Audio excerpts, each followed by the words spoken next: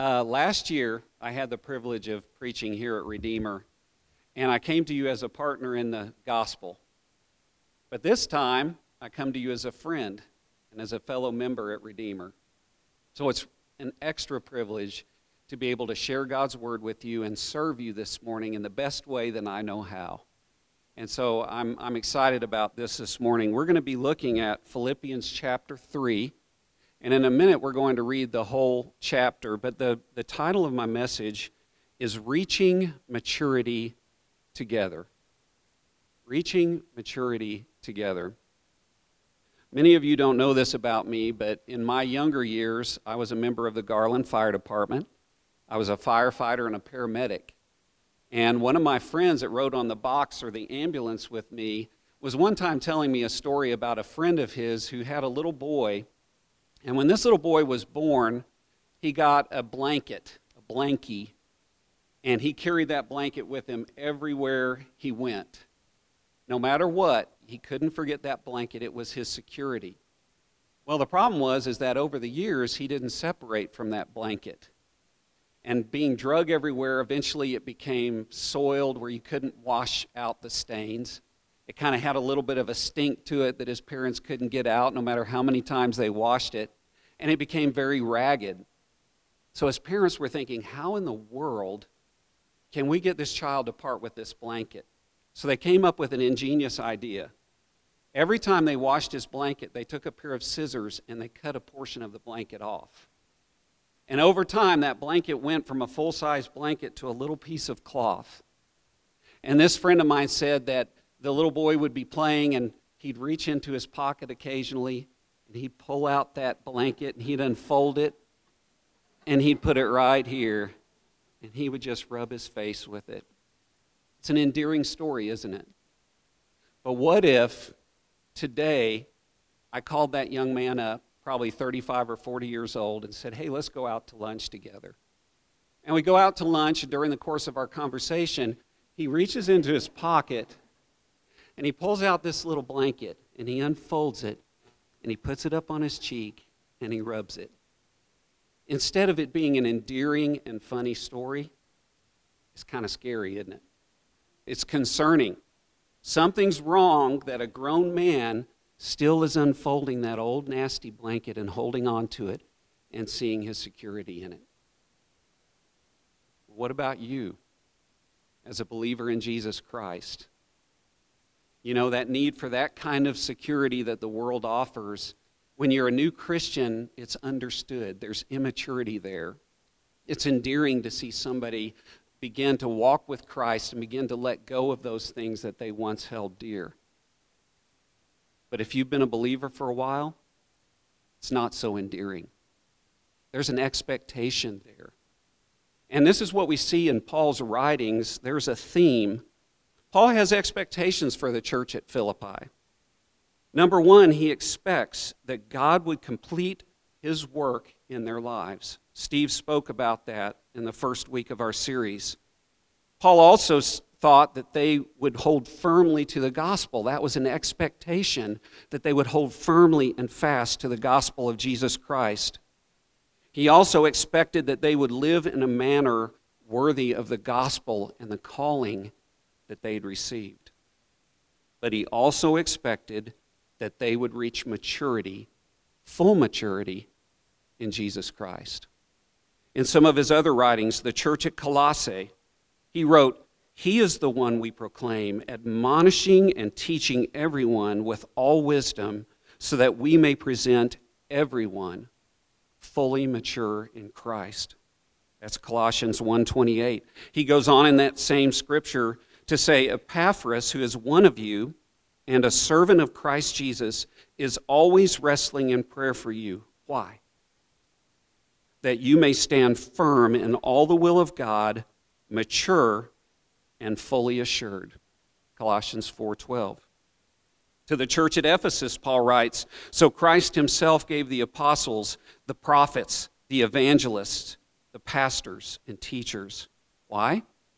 "To equip God's people for works of service, so that the body of Christ may be built up until we all reach unity in the faith and in the knowledge of the Son and become mature, attaining to the whole measure of the fullness of Christ. Christian maturity is a theme that Paul carried throughout his gospel witness in all the nations. Wherever he started a church, he urged them to be mature. And matter of fact, in the church at Corinth, Paul chided them for not being mature. He said at one point, I would like to be teaching you strong meat. You should be ready for it. But guess what? I can't. I have to still give you milk because you're still infants in Christ. So what used to be endearing and encouraging to see as they were young believers now is unbecoming to a follower of Jesus Christ. There is a maturation that has to happen in the life of every believer. It should be the expectation of Shannon, our pastor, that everyone at Redeemer become mature in Christ.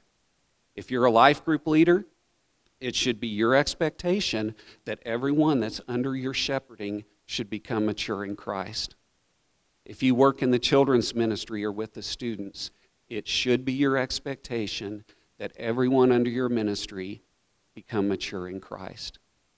And so that's what we're talking about today. And there's three main themes that I find in this passage. And I will tell you, I feel spoiled today because Philippians 3 is one of my all-time favorite chapters in the Bible. And as many times as I've studied it and read and meditated on it, I will tell you, I'm the first to admit, I have not unlocked all the treasures that are in this passage. But what I have learned, I'm going to share with you today in hopes that it will encourage you and spur you on to maturity. So is it a deal? As I share, will you ask the Holy Spirit to speak to your heart, to reveal God's truth to you? This is an interaction between God, the Holy Spirit, as he speaks through the Word, through your receptivity as a follower of Jesus Christ, and through me trying to serve you today. Can we work on this together? Okay. So there's three things that we see. First of all, identity from Christ, intimacy with Christ, and maturity in Christ. So let me read Philippians 3. I'm going to read the whole chapter to you, and you begin to look for those themes, okay? Starting in verse 1. Further, my brothers and sisters, rejoice in the Lord. It is no trouble for me to write the same things to you again, and it is a safeguard for you. Watch out for those dogs, those evildoers, those mutilators of the flesh. For it is we who are the circumcision, we who serve God by His Spirit, who boast in Christ Jesus, and who put no confidence in the flesh, though I myself have reasons for such confidence. If someone else thinks they have reasons to put confidence in the flesh, I have more. Circumcised on the 8th day, of the people of Israel, of the tribe of Benjamin, a Hebrew of Hebrews, in regard to the law, a Pharisee. As for zeal, persecuting the church. As for righteousness, based on the law, faultless. But whatever were gains to me, I now consider loss for the sake of Christ. What is more, I consider everything a loss because of the surpassing worth of knowing Christ Jesus my Lord, for whose sake I have lost all things. I consider them garbage that I may gain Christ and be found in him, not having a righteousness of my own that comes from the law, but that which is through faith in Christ, the righteousness that comes from God on the basis of faith. I want to know Christ. Yes, to know the power of his resurrection and participation in his sufferings, becoming like him in his death, and so somehow attaining to the resurrection from the dead. Not that I've already obtained all this or have already arrived at my goal, but I press on to take hold of that for which Christ Jesus took hold of me. Brothers and sisters, I do not consider myself yet to have taken hold of it. But one thing I do, forgetting what is behind and straining toward what is ahead, I press on toward the goal to win the prize for which God has called me heavenward in Christ Jesus.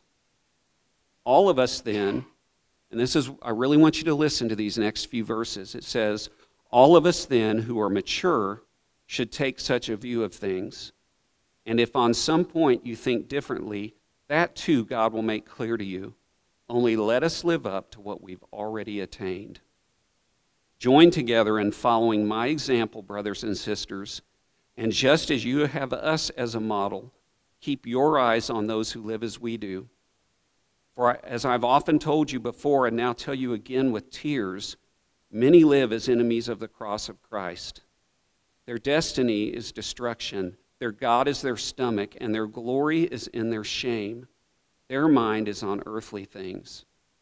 But our citizenship is in heaven, and we eagerly await a Savior from there, the Lord Jesus Christ, who by the power that enables him to bring everything under his control, will transform our lowly bodies so that they will be like his glorious body. What a powerful passage of Scripture. It really doesn't need much for us to explain it, for it to take hold in the heart of every believer. But as we look at this, and we see in verse 1 through 3 and in verse 9, we have an identity from Christ. Now, if you were to look up the word identity, you would see that it has a dual meaning. First of all, it means very simply who you are. Secondly, it means a close similarity or affinity with someone or something. So our identity from Christ, first of all, is who we are in Christ. But secondly, it's our affinity and passion for Christ and with each other. So if we look at our identity in Christ, we have to see, first of all, that it's hard to get to maturity if we don't understand our identity in Christ. It's kind of a foundational concept. Our identity in Christ, as Paul told believers, is seen as what we were and now what we are.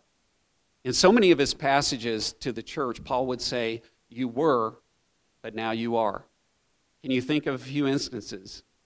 You were dead in your transgressions and sins, but now you are alive in Christ Jesus. You were enemies of God, but now you are friends with Christ and joint heirs with him. You were without God and without hope in the world, but now you have a living hope that this world cannot shake or take away.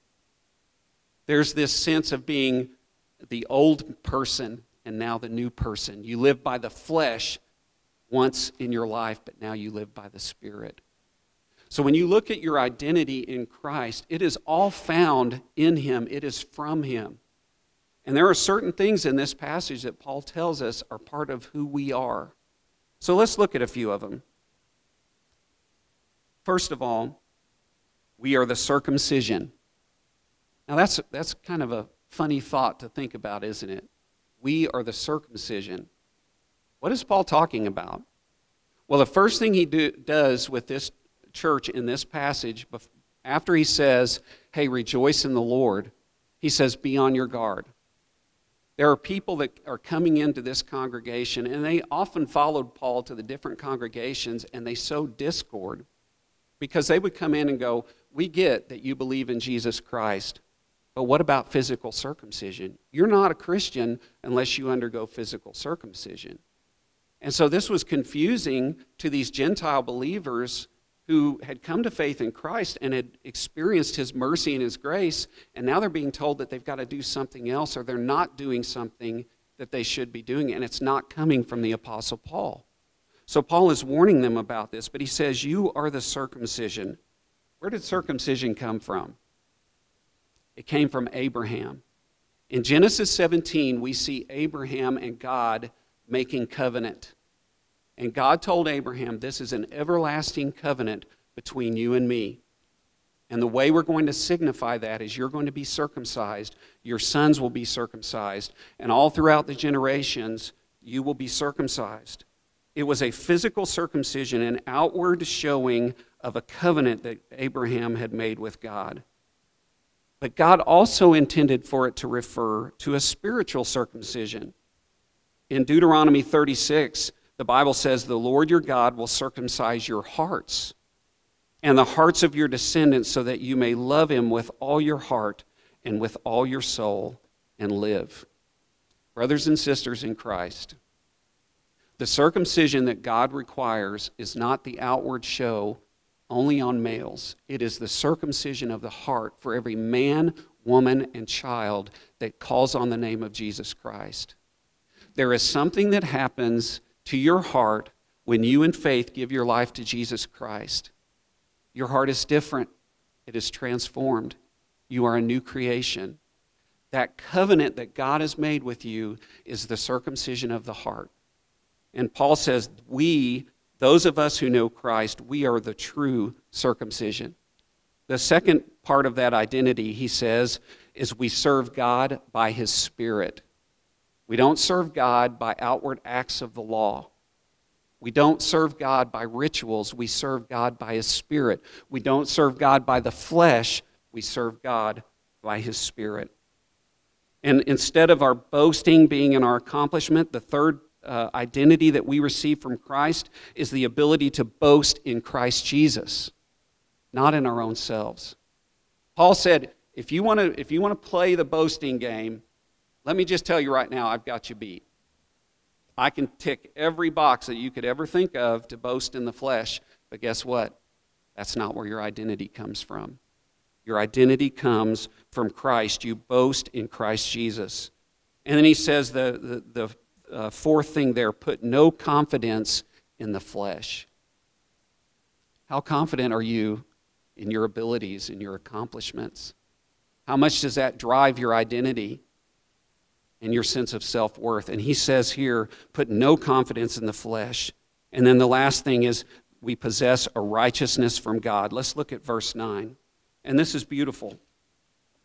In verse 9, he said that, and being found in him, not having a righteousness of my own that comes from the law, but that which is through faith in Christ Jesus, the righteousness that comes from God on the basis of faith. I grew up in a legalistic household, and we said that our righteousness was based on faith, but it sure seemed a lot that we were basing it on works.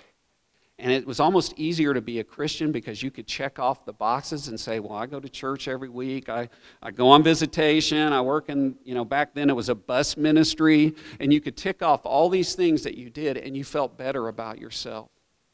But what Paul said is, no, the righteousness that I have comes from God on the basis of faith. It is through Jesus Christ. And here is the heart of the gospel. God offers us righteousness, imputed righteousness, something we did not deserve, something we could never earn on our own. He offers it freely in Christ Jesus. And that's where our identity comes from, the righteousness of God in Christ Jesus. Make no mistake, that's how you approach God, is through the righteousness of Christ and the access that gives us as believers. So we see that our identity is from Christ, and that is really foundational. The second point that I mentioned is intimacy with Christ. Intimacy with Christ. Let's read 3:7 through 11 again. But whatever were gains to me, I now consider loss for the sake of Christ. What is more, I consider everything a loss because of the surpassing worth of knowing Christ Jesus my Lord, for whose sake I have lost all things. I consider them garbage that I may gain Christ and be found in him, not having a righteousness of my own that comes from the law, but that which is through faith in Christ, the righteousness that comes from God and is by faith. I want to know Christ. Yes, to know the power of his resurrection and participation in his sufferings, becoming like him in his death, and so somehow attain to the resurrection from the dead. Can I ask you an honest question? How long has it been since you prayed and asked the Holy Spirit to help you plumb the depths of intimacy with Christ? That you've prayed and you said, God, I want to know you more and in deeper ways than I've ever known you before. How long has it been? Have you ever said that prayer? What are you willing to do to know Christ? What investments are you willing to make in that relationship? What things are you willing to lay aside and give up for the sake of knowing Christ Jesus, your Lord? The Greek word there is not just head knowledge. It is an experiential knowledge of Christ. Do you know Christ? If you're a believer, you know him, you have a relationship, but do you really know him? Do you know him to the extent that you would trade almost anything else to go deeper into intimacy with him? Paul says everything pales in comparison. There is a surpassing worth. You've seen the commercials where people, I can't even remember, I think it's a credit card commercial, but they list these different things and what they're worth, and then they say something and they say, priceless.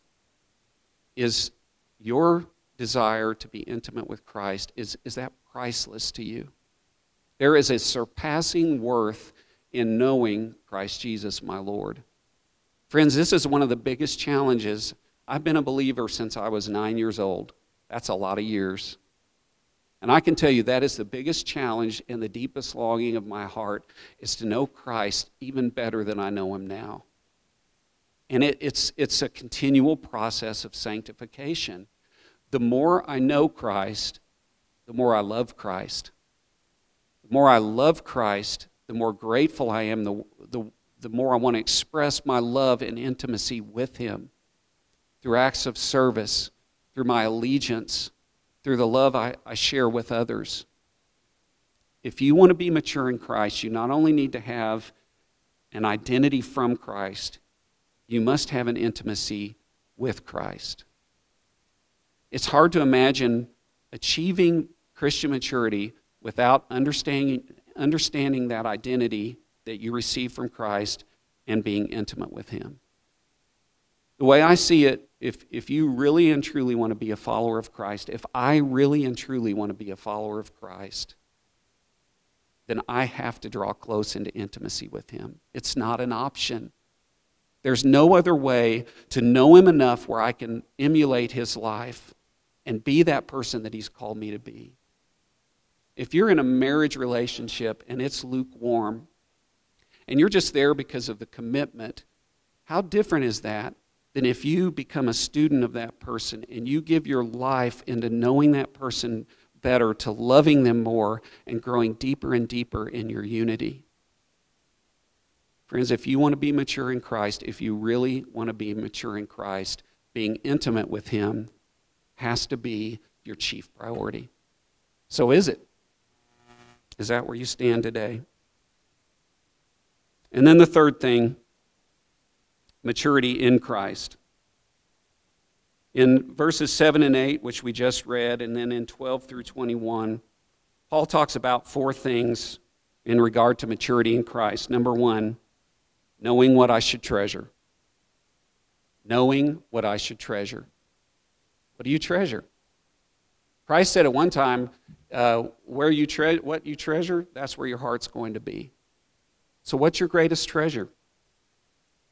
The second thing is knowing where to focus my life. Is your life focused? Is your life focused on the right things?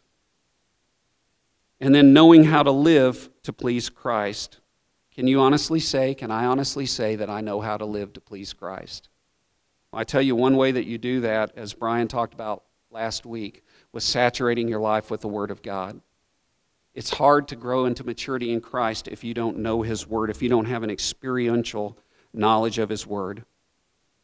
And then knowing who to follow in the journey. Verse 17, Paul said, follow my example.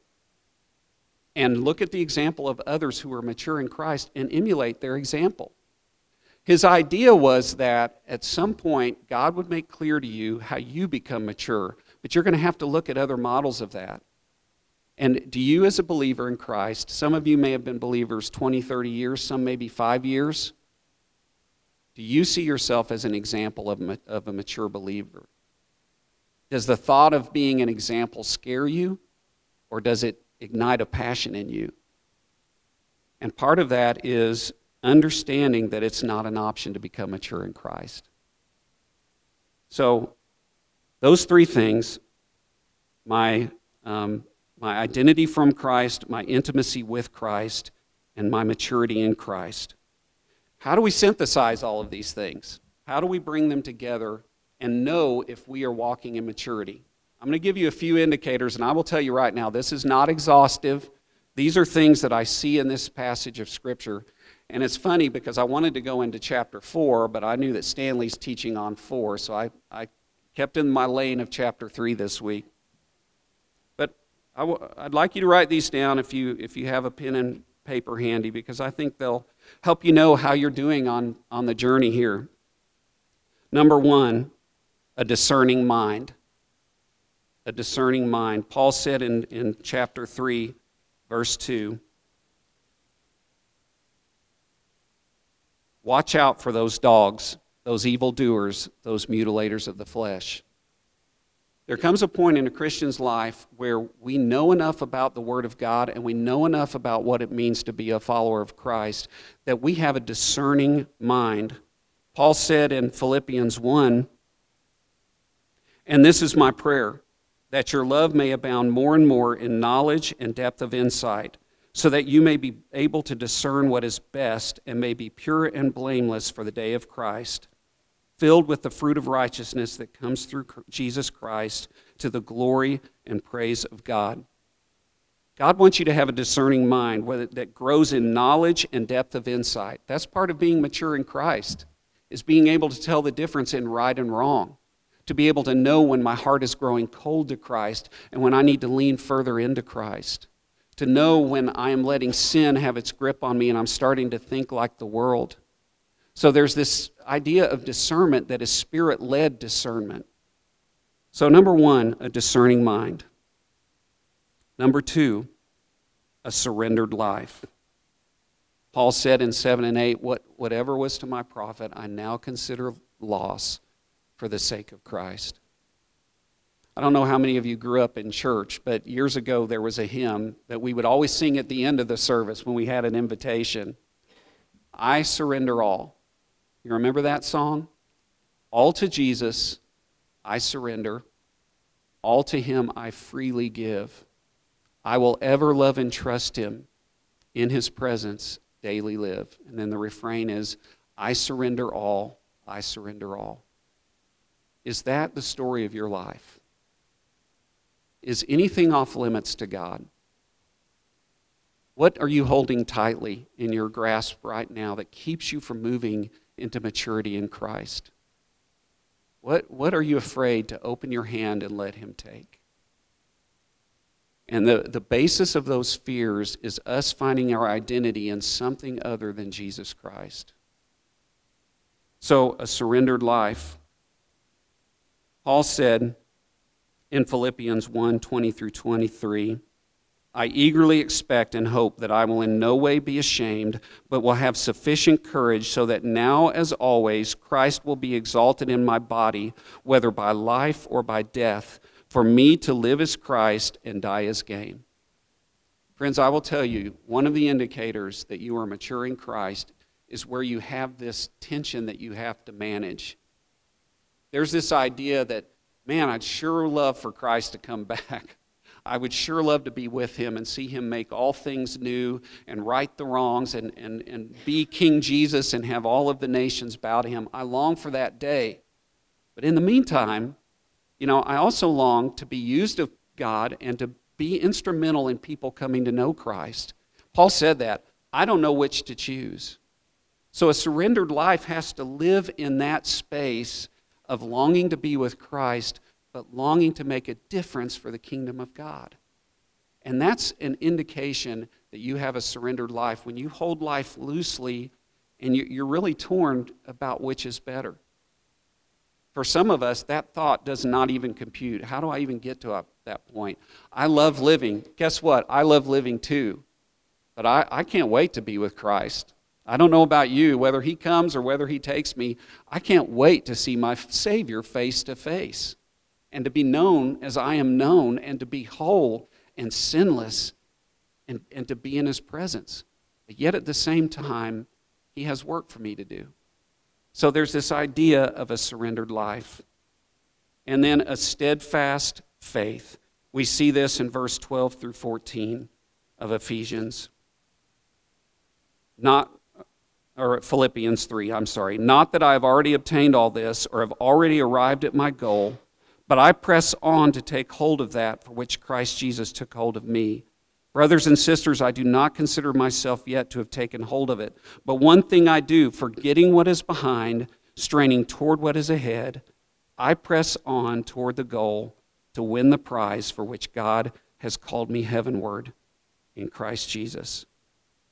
In Philippians 1, he says, whatever happens, conduct yourselves in a manner worthy of the gospel of Christ. Then whether I come and see you or only hear about you in my absence, I will know that you stand firm in one spirit, striving together as one for the faith of the gospel, without being frightened in any way by those who oppose you.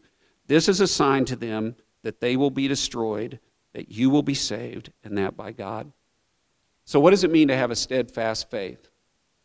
I will tell you what I don't think it means is when something bad happens to you, when life disappoints you, when a trial overcomes you and your family, when there's tragedy and heartache. I don't think what it means is this naive, oh, well, God will take care of it. It's going to be fine. I just have to trust God. I think that's great if somebody can have that attitude. But I will tell you, in most of our lives, we're human. And when something bad happens to us, the first places we go are usually those fight or flight mechanisms where the anxiety kicks in, the fear kicks in, and we're wondering, what am I going to do? But here's what a steadfast faith looks like. And this is from experience. Because with me, sometimes when something bad happens, that fear wells up. I feel like I've got to fix something, and I'm wondering, what am I going to do? It's not that initial response of a human being.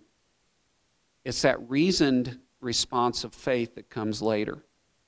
It's where you eventually land. When you've reasoned, number one, God is in control. Number two, God is faithful. Number three, God loves me. Number four, my life is His. Number five, whatever happens, Christ is with me.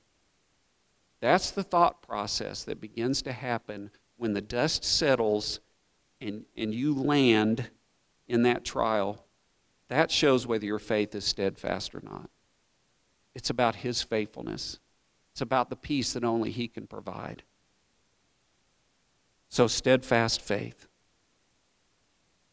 And then number four, this is the fourth indicator that I've synthesized this identity from Christ, this intimacy with Christ, and this maturity in Christ is a humble attitude. And Brian talked about it last week. But in chapter 3, we see he talks about boasting in Christ rather than in our own accomplishments. He talks about serving God by His Spirit rather than through our own prideful flesh. He talks about embracing our true identity in Christ, following the example of others who are further along in the journey, and then being comfortable with becoming a model that others will follow. I know for some of us, when we read that passage where Paul tells Timothy, follow me as I follow Christ, maybe the first thought that comes to our mind is, well, I'm glad Paul can say that, but if I said that, I would feel like I'm being prideful. It's not being prideful if it's true. And if your attitude is humble in that, literally being that kind of example is serving the body of Christ. That's one of the most humble things you can do, is open up your life to people and say, look, I am on this spiritual journey of intimacy with Christ. Come along with me. Be my companion on the journey. I've been doing this longer than you have. I'm willing to share whatever I've learned with you. I'll be honest about my failings and my weaknesses, but let's journey together. Follow my example as I follow Christ. That is the mentoring that is supposed to be built into the body of Christ, so that those who are newer in Christ can look to role models, people who have lived their lives well and been faithful and trusted God, so we can come along behind them and learn from them. And that ought to be as natural in the body of Christ as anything else, is that mentoring relationship. Follow me as I follow Christ. I will tell you, it takes a while to get there. But in the life of every believer, we need to be comfortable with that role that He has assigned to us. And then, lastly, a heavenly gaze. A heavenly gaze. So we've looked at a discerning mind, a surrendered life, a steadfast faith, a humble attitude, and finally, a heavenly gaze. Look at 18 through 21. For as I have often told you before, and now tell you again, even with tears, many live as enemies of the cross of Christ. Their destiny is destruction, their God is their stomach, and their glory is in their shame. Their mind is set on earthly things, but our citizenship is in heaven. And we eagerly await a Savior from there, the Lord Jesus Christ, who by the power that enables him to bring everything under his control will transform our lowly bodies so that they will be like his glorious body. Friends, are you forward thinking? Is your gaze on heaven? Have you forgotten what is behind, and are you focusing on what is ahead? Are you pressing on to that prize that calls us heavenward in Christ Jesus? Do you long for his appearing? Are you eagerly awaiting a Savior? Are your eyes on the prize, Jesus Christ, fixing our eyes on Jesus, the author and perfecter of our faith? Where's your gaze? Are you looking at the world? Are you looking at your past accomplishments? Or are you looking forward to Christ, pressing on for that to which Christ took hold of you? And that's the heart of being mature in Christ.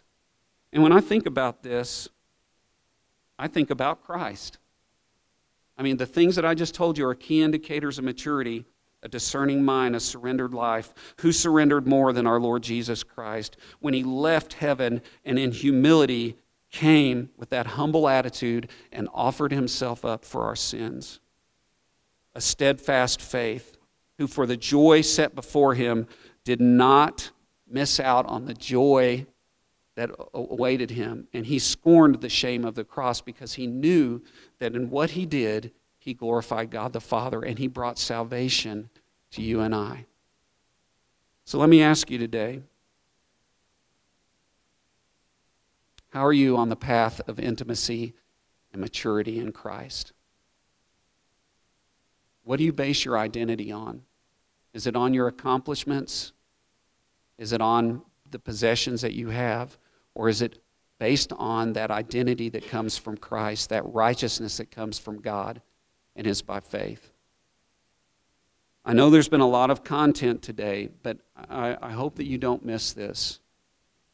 The most important thing that you and I can do to honor Christ is to embrace that identity, to lean into intimacy with him, and then seek to walk in maturity with him. Because as we do that, we bring others into the kingdom of God, we bring others along in their faith, and we fulfill the law of Christ. So my friends, will you join me in that journey of intimacy and identity and maturity in Jesus Christ? Let's pray. Jesus, I want to thank you for giving your life for us, for showing us the way to the Father, for accomplishing for us what we could never do in ourselves. You made us new creations, created in you for good works and for maturity. Lord, may we challenge ourselves to walk in such a way that we grow in maturity and we bring others along with us and fulfill Paul's expectations for the church and ultimately God's expectations for the church. We can't do this by ourselves. It is a work of the Spirit of God. May we listen, may we yield, may we surrender to the Spirit of God, and may we walk in a manner worthy of the gospel. Amen.